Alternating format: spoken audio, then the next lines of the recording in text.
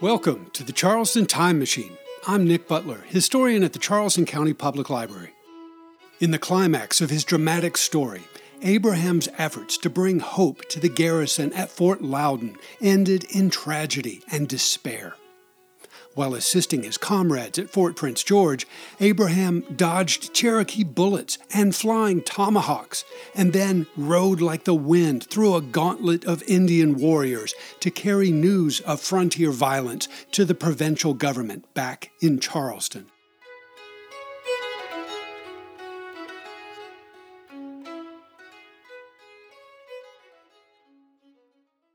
By the end of July 1760, the government of South Carolina had not received any intelligence from or been able to deliver any news to Fort Loudon in what is now eastern Tennessee for more than 6 weeks. Lieutenant Governor William Bull entrusted a packet of official dispatches to the formerly enslaved express rider, Abraham, who departed Charleston early on the morning of August 2nd. His mission was simple and direct. He was to reach Fort Loudon, some 450 miles to the northwest, and inform the starving, beleaguered garrison that a regiment of Virginia soldiers was in motion to rescue them. At that moment, however, the Virginians marching under the command of Colonel William Byrd were still several weeks distant from Fort Loudon. Their slow, overly cautious progress reflected a certain reluctance to get involved, and their mission ultimately proved to be of little consequence to the ensuing chain of events. The message of hope entrusted to Abraham that August was the only relief available. As Abraham galloped westward along the path leading between Charleston and the backcountry settlements, he followed a path that is roughly equivalent to the present U.S. Route 176. Somewhere in the eastern part of what is now Orangeburg County, between Holly Hill and St. Matthews, he passed the long column of slow-moving, war-weary troops under the command of Colonel Archibald Montgomery. Having been humiliated by the Cherokee at the Battle of Etchogue Pass on June 27th, Montgomery abandoned his westward campaign against the Indians and turned back towards the coast. The main body of his troops, numbering about 1,500 men, marched eastward from Fort Prince George on July 4th. Colonel Montgomery and his suite arrived in Charleston 6 weeks later, on August 10th, and the following day his troops arrived at a campsite near what is now the old Navy base in North Charleston. Their transport vessels weighed anchor from the Cooper River on August 16th, and on the 20th set sail for New York. In contrast to the slow-moving army, Abraham and other express riders routinely made the 300-mile journey between Charleston and Fort Prince George in 6 or 7 days, and the additional 150 miles over the mountains to Fort Loudon in a further 5 to 7 days, depending on the weather. Abraham was in a rush to get to that distant fort as quickly as possible, to deliver good news to the garrison he had not seen since he left them in mid-May to carry details of their miserable situation back to Charleston. As I mentioned in an earlier episode of this story, it's possible that Abraham was friends with some of the people at Fort Loudon and was perhaps even more intimately acquainted with a special someone in that vicinity. The surviving documents relating to his adventures in 1760 reveal nothing of Abraham's internal sentiments, but his willingness to make repeated, dangerous journeys to Fort Loudon suggests that he had some sort of personal attachment to the place or its people. Furthermore, it was the fort's commander, Captain Paul Desmarais, who propelled the enslaved Abraham into action by promising to secure his manumission. Now that the South Carolina legislature had officially taken that matter under consideration, Abraham might have felt obliged to thank the man who had set him on the path to freedom. The scene to which Abraham was racing was far worse than it had been during his last visit, some 3 months earlier. Letters from Fort Loudon, written in the final days of July 1760, described the garrison as, quote, miserable beyond description, end quote. Having been trapped inside the fort for many months without receiving reinforcements or supplies, they felt as if they had been, quote, forsaken by God and man. For some time they subsisted on horse flesh, but that diet being discovered by the Indians, the Cherokee took care that none of those animals shall come in their way any longer. The fort was constantly surrounded in such a manner that nobody dared to stir out of it, even for water or for firewood, and the paths everywhere were so well guarded that it was almost impossible for anyone to escape the fort. End quote.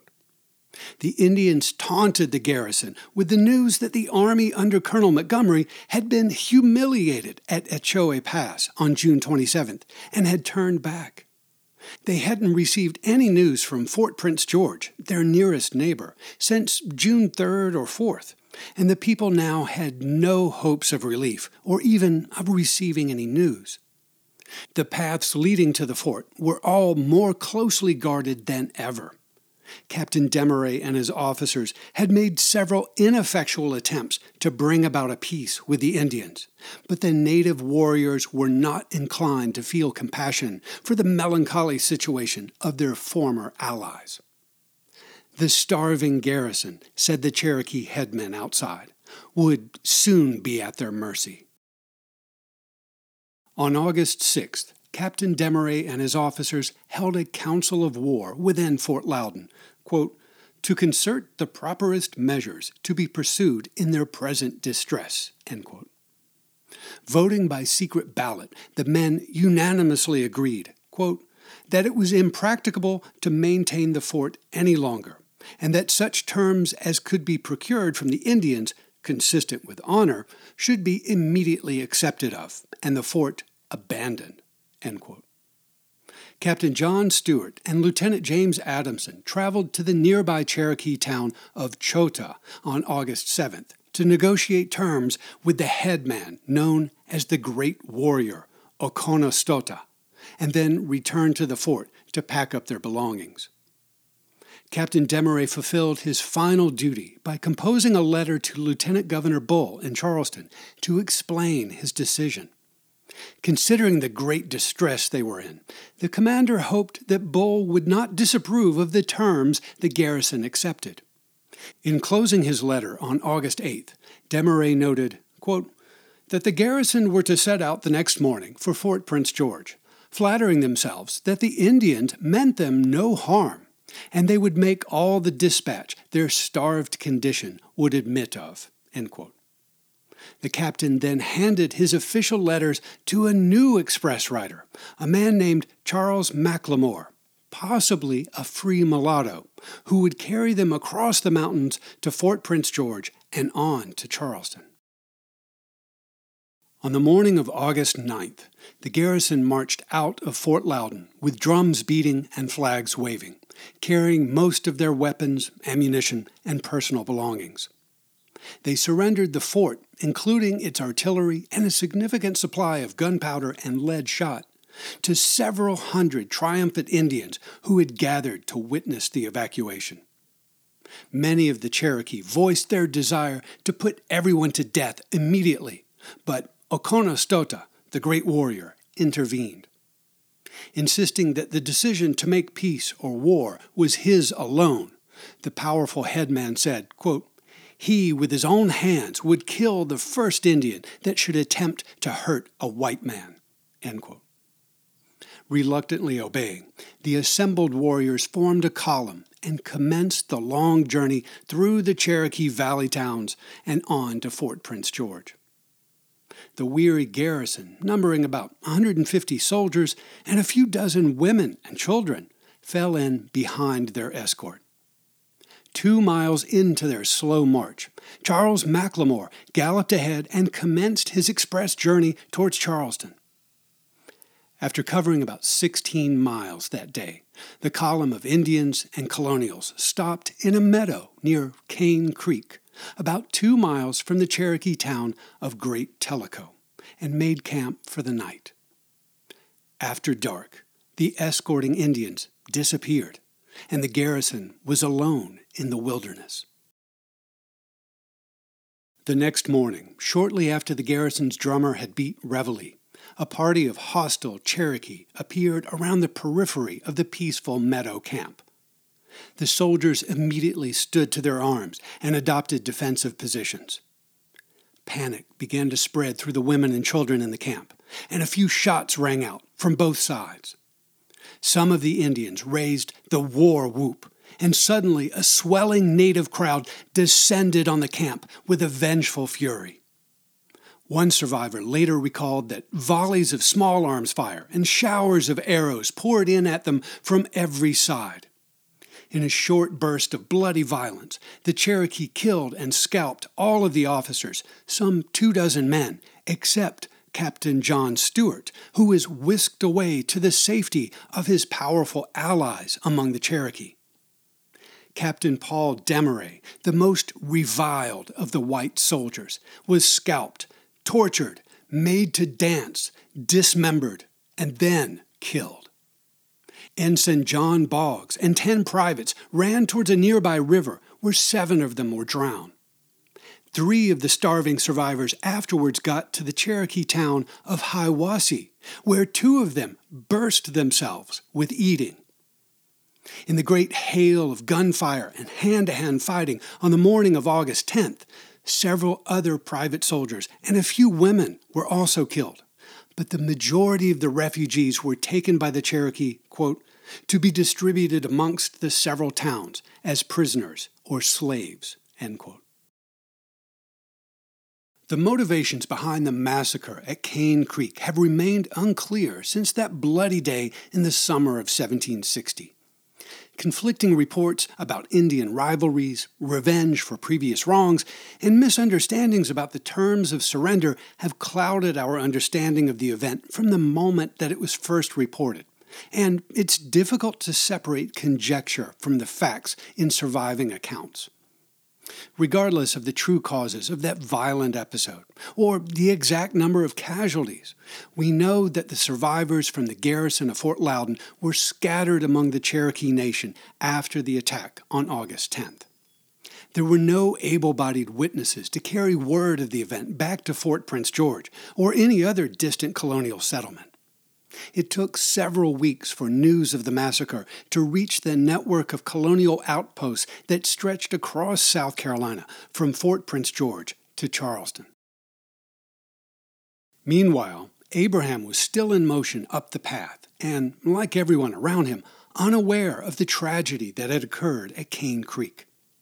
Since he departed Charleston early on the morning of August 2nd, Abraham would have reached Fort Prince George within the usual time frame of 6 or 7 days, sometime between the evening of August 7th and the morning of August 9th. Let's split the difference and say he arrived there on August 8th. Since his mission was to reach Fort Loudon with important news for that garrison, he probably rested briefly at Fort Prince George and then continued his westward journey the following day, around August 9th. If we accept these dates as reasonable estimates, we can surmise that Abraham was somewhere in western North Carolina on his way to Fort Loudon when the massacre took place at Cane Creek on August 10th. The sparse documentary trail of Abraham's movements during this time frame did not specify whether or not he even reached Fort Loudon in mid-August 1760. If he did, he would have found it occupied by a contingent of hostile Cherokee, and he likely would have retreated stealthily into the forest to avoid detection. He had enough experience with the Cherokee to know better than to walk right in and ask questions. Approaching the fort from the southeast, Abraham might have passed through the meadow at Cane Creek a few days after the massacre at that site. If so, we might imagine that he encountered some physical evidence of the attack, such as damaged vegetation, remnants of torn clothing, or perhaps small articles dropped during the struggle. Any remaining bodies, body parts, and pools of blood at that scene would likely have been carried away by wolves, vultures, and insects.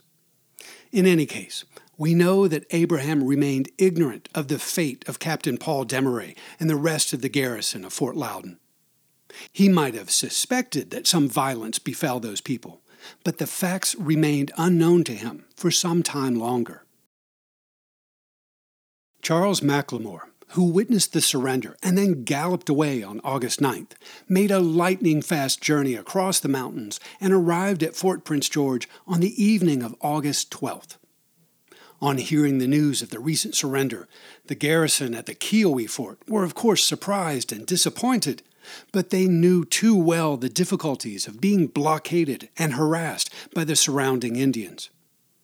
McLemore rested briefly at the fort and conversed with the officers about the Cherokee situation. The express rider told them he was, quote, very confident that none of them who had surrendered at Fort Loudon will be hurt by the Indians, and he supposed that they will arrive here at Fort Prince George about Monday next, the 18th of August.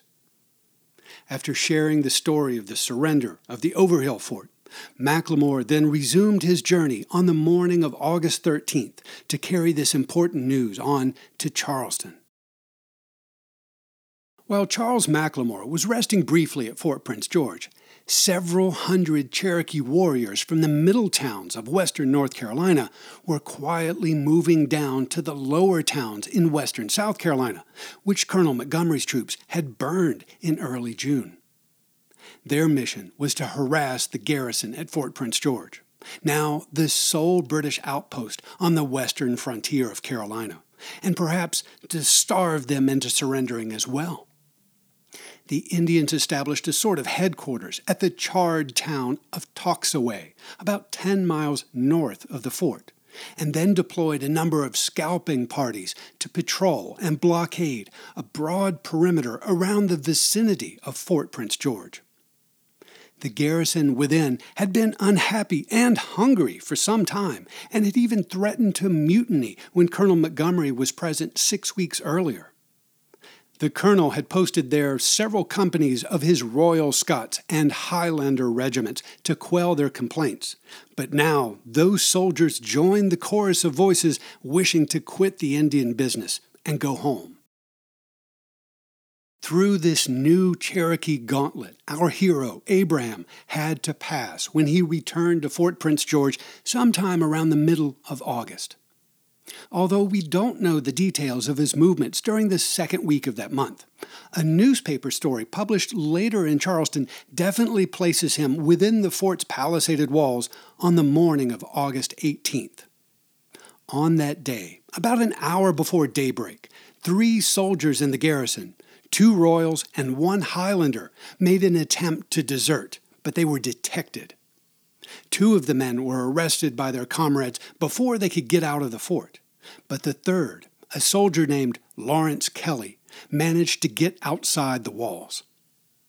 Kelly immediately jumped on a horse belonging to the fort's interim commander, Ensign Alexander Milne, and rode away as quickly as he could. To pursue the runaway redcoat, the commander picked a trusted ally who was an expert horseman with a proven knowledge of the local terrain. At daylight, said the newspaper report, Mr. Milne, with the Negro Abram, saddled 2 horses and immediately went in pursuit of the deserter. The men galloped for nearly an hour until they reached 12 Mile Creek, which is about 12 miles due east of the site of Fort Prince George in modern Pickens County. Unable to catch up with the deserter, however, Ensign Milne and Abraham turned their horses and headed back towards the fort. As they were crossing Crow Creek, which is very near to the fort and now part of Lake Kiowa, they were fired at by 3 Indians lying in ambush.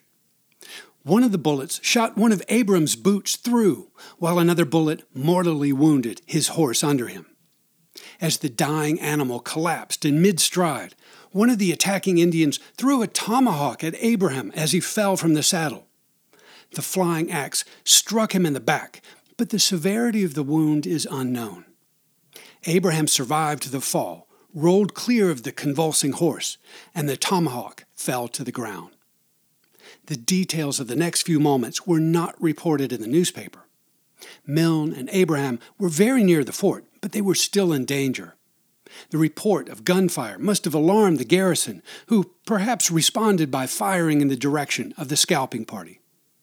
The attack and fall surely rattled Abraham's mind and body, but his keen instinct for survival must have immediately propelled him into an upright, defensive posture. It's unclear whether he faced his attackers head-on, or what weapons he, a formerly enslaved man, might have carried that day. Perhaps he ran for cover under the walls of the nearby fort, or leapt on the back of Ensign Milne's horse and rode to safety. After describing the tomahawk flying through the air and striking Abraham's back, the newspaper report of this dramatic incident simply noted that Mr. Milne and Abraham, however, luckily got back to Fort Prince George. Following their return to safety, a party of soldiers immediately went out in pursuit of the attacking Indians. But the enemy surpassed them so much in activity, that is, by running away, that they soon disappeared. The soldiers scouted the area for a while and inspected the site of the ambush for clues. When they returned to the fort that afternoon, said the newspaper, quote, the party brought in no other trophy than the tomahawk which had been thrown at Abram and some horse flesh, end quote. Abraham's mount, mortally wounded in the morning attack, was now destined to become a meal for the starving garrison. The tomahawk, I'd like to think, became a souvenir that Abraham tucked into his belt and proudly carried from that day forward. For more than 2 weeks after learning of the surrender of Fort Loudon, Abraham and the rest of the men at Fort Prince George waited for the arrival of the weary men, women, and children from that distant garrison. Everyone knew that their progress over the mountains and valleys of western North Carolina would be slow, but they were expected to reach the Kiowa Fort as early as August 16th or as late as the 18th. When they did not appear by that time, the people at Fort Prince George became concerned. Perhaps the bad weather we had last week has retarded their journey, said the most optimistic, while the resurgence of Cherokee patrols around Fort Prince George induced others to entertain darker thoughts. These events alarmed us a good deal and awakened our fears for the command from Fort Loudon, reported one anonymous correspondent. It now seemed probable, he said, that the Cherokees have slaughtered the victims from Fort Loudon after their infernal manner, and that they are now in quest of fresh prey. News of the surrender of Fort Loudon, carried by Charles McLemore, reached Lieutenant Governor Bull at his plantation on the Ashley River on the evening of August 19th, and the articles of capitulation were even printed in the South Carolina Gazette on Saturday, August 23rd. A week later, however, there was still no word of the missing garrison. The Weekly Gazette of August 30th admitted this was a circumstance that alarms many exceedingly, but nonetheless tried to reassure its readers.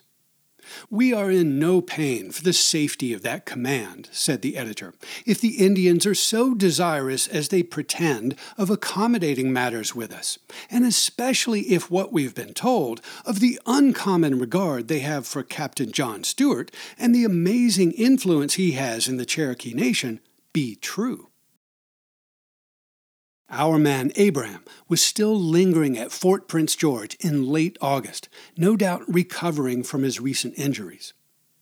Assigned to deliver messages to Fort Loudon and then return to Charleston with news from that fort, Abraham was among those waiting impatiently for any information about the fate of that missing garrison so he could complete his mission.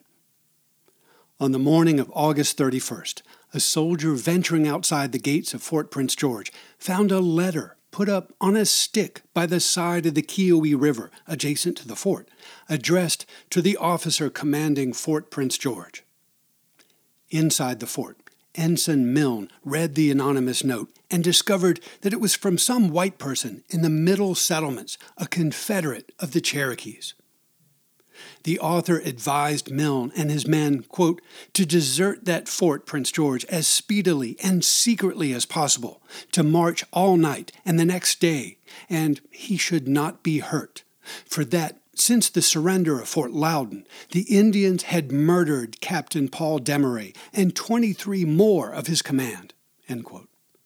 Cherokee warriors were planning to force the surviving soldiers to man the cannon from Fort Loudon and to bring down a large force to storm Fort Prince George. The missing garrison, so long awaited, had been destroyed, and now the men at Fort Prince George were facing a similar fate. This was devastating, incendiary news, and it needed to get to the lieutenant governor in Charleston as quickly as possible. While Abraham readied a new horse for the long journey back to the capital, Ensign Milne rallied his men to increase their watches and to prepare the fort for attack. An unidentified correspondent within the fort penned a letter for his friends in Charleston, which later appeared in the newspaper. Quote, "Although we are not without frequent melancholy reflections, to which our very low diet, severe duty, etc., contribute greatly, yet do not imagine we are so dispirited as to think of giving up or evacuating this post. No, we shall never do either without orders from a superior power. On the contrary, Mr. Milne, our commanding officer, seems resolved to defend it to the last extremity, or perish with it. And his garrison, I believe, to a man, are determined to do the same, for we have no reason to expect any mercy. Besides, we know too well what would be the consequences of acting otherwise." End quote. Abraham galloped out of Fort Prince George on the morning of September 1st and headed southeastward for Charleston.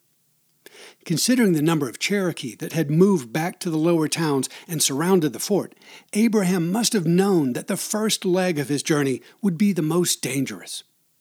The path between the fort and the 12-mile creek continued to be a gauntlet of danger. For Abraham, however, this peril was nothing new. His first few trips in and out of Fort Prince George, back in the winter and spring, had been similarly dangerous, and he had recently survived a near-fatal ambush.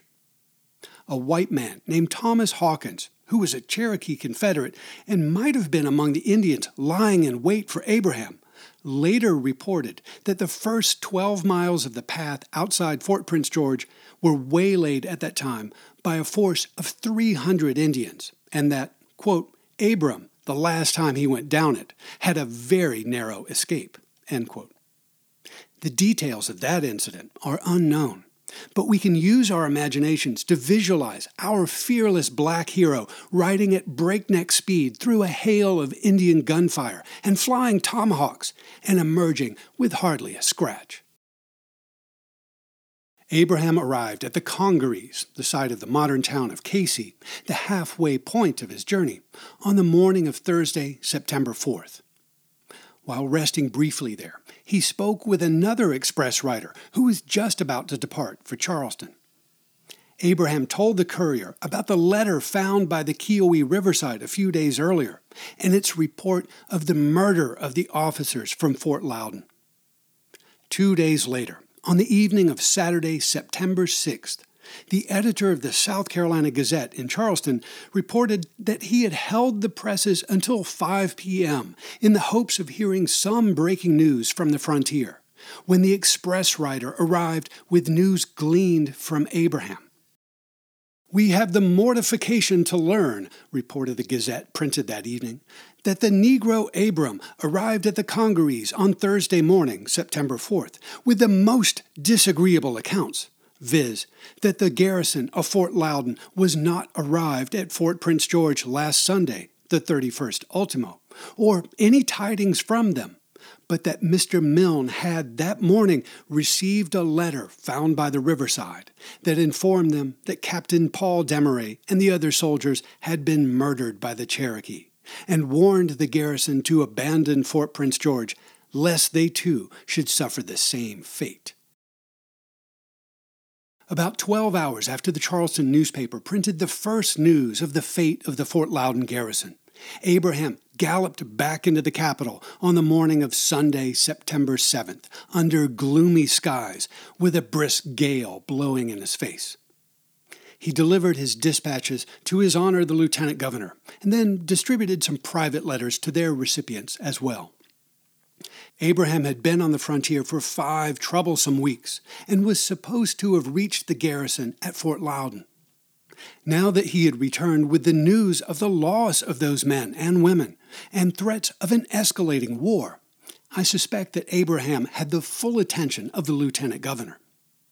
Bull likely interrogated the now familiar black courier in an effort to understand better the latest developments on the front lines of the Cherokee War, but no details of the conversation survive.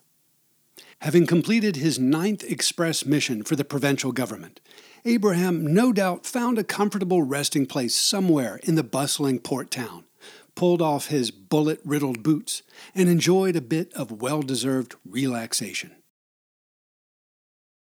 In the ensuing weeks in the autumn of 1760, more details about the massacre at Cane Creek trickled down to Charleston and were printed in the local newspapers.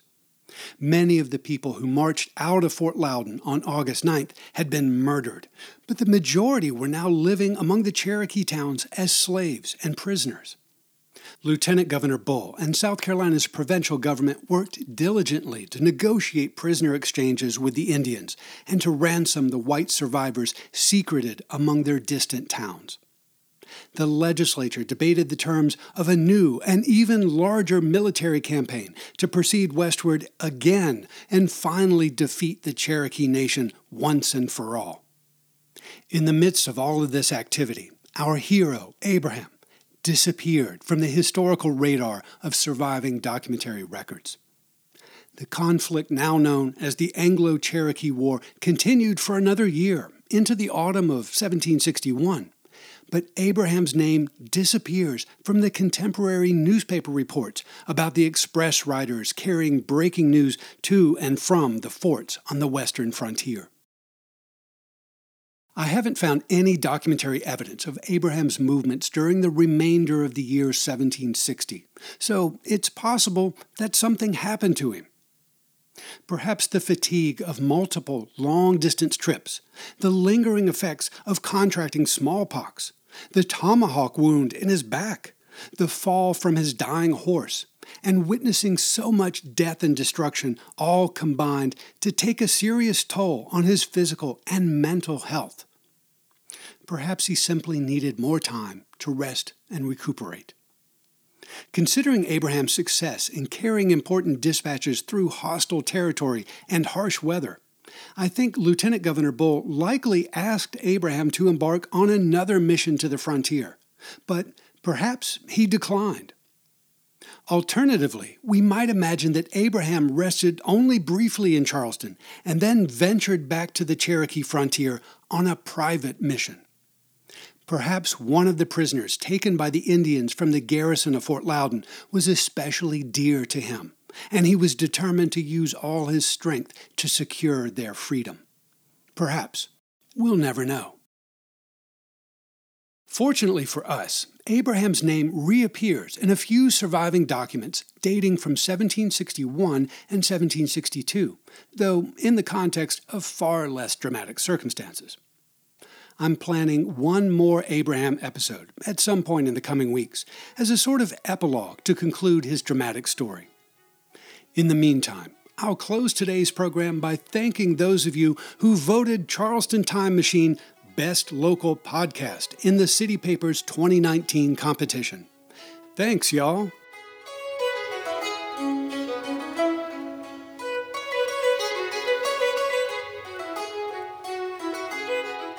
CCPL is your home for local history. If you'd like to learn more about our resources, discover upcoming programs, or just explore the Charleston Time Machine, check out the library's website at ccpl.org.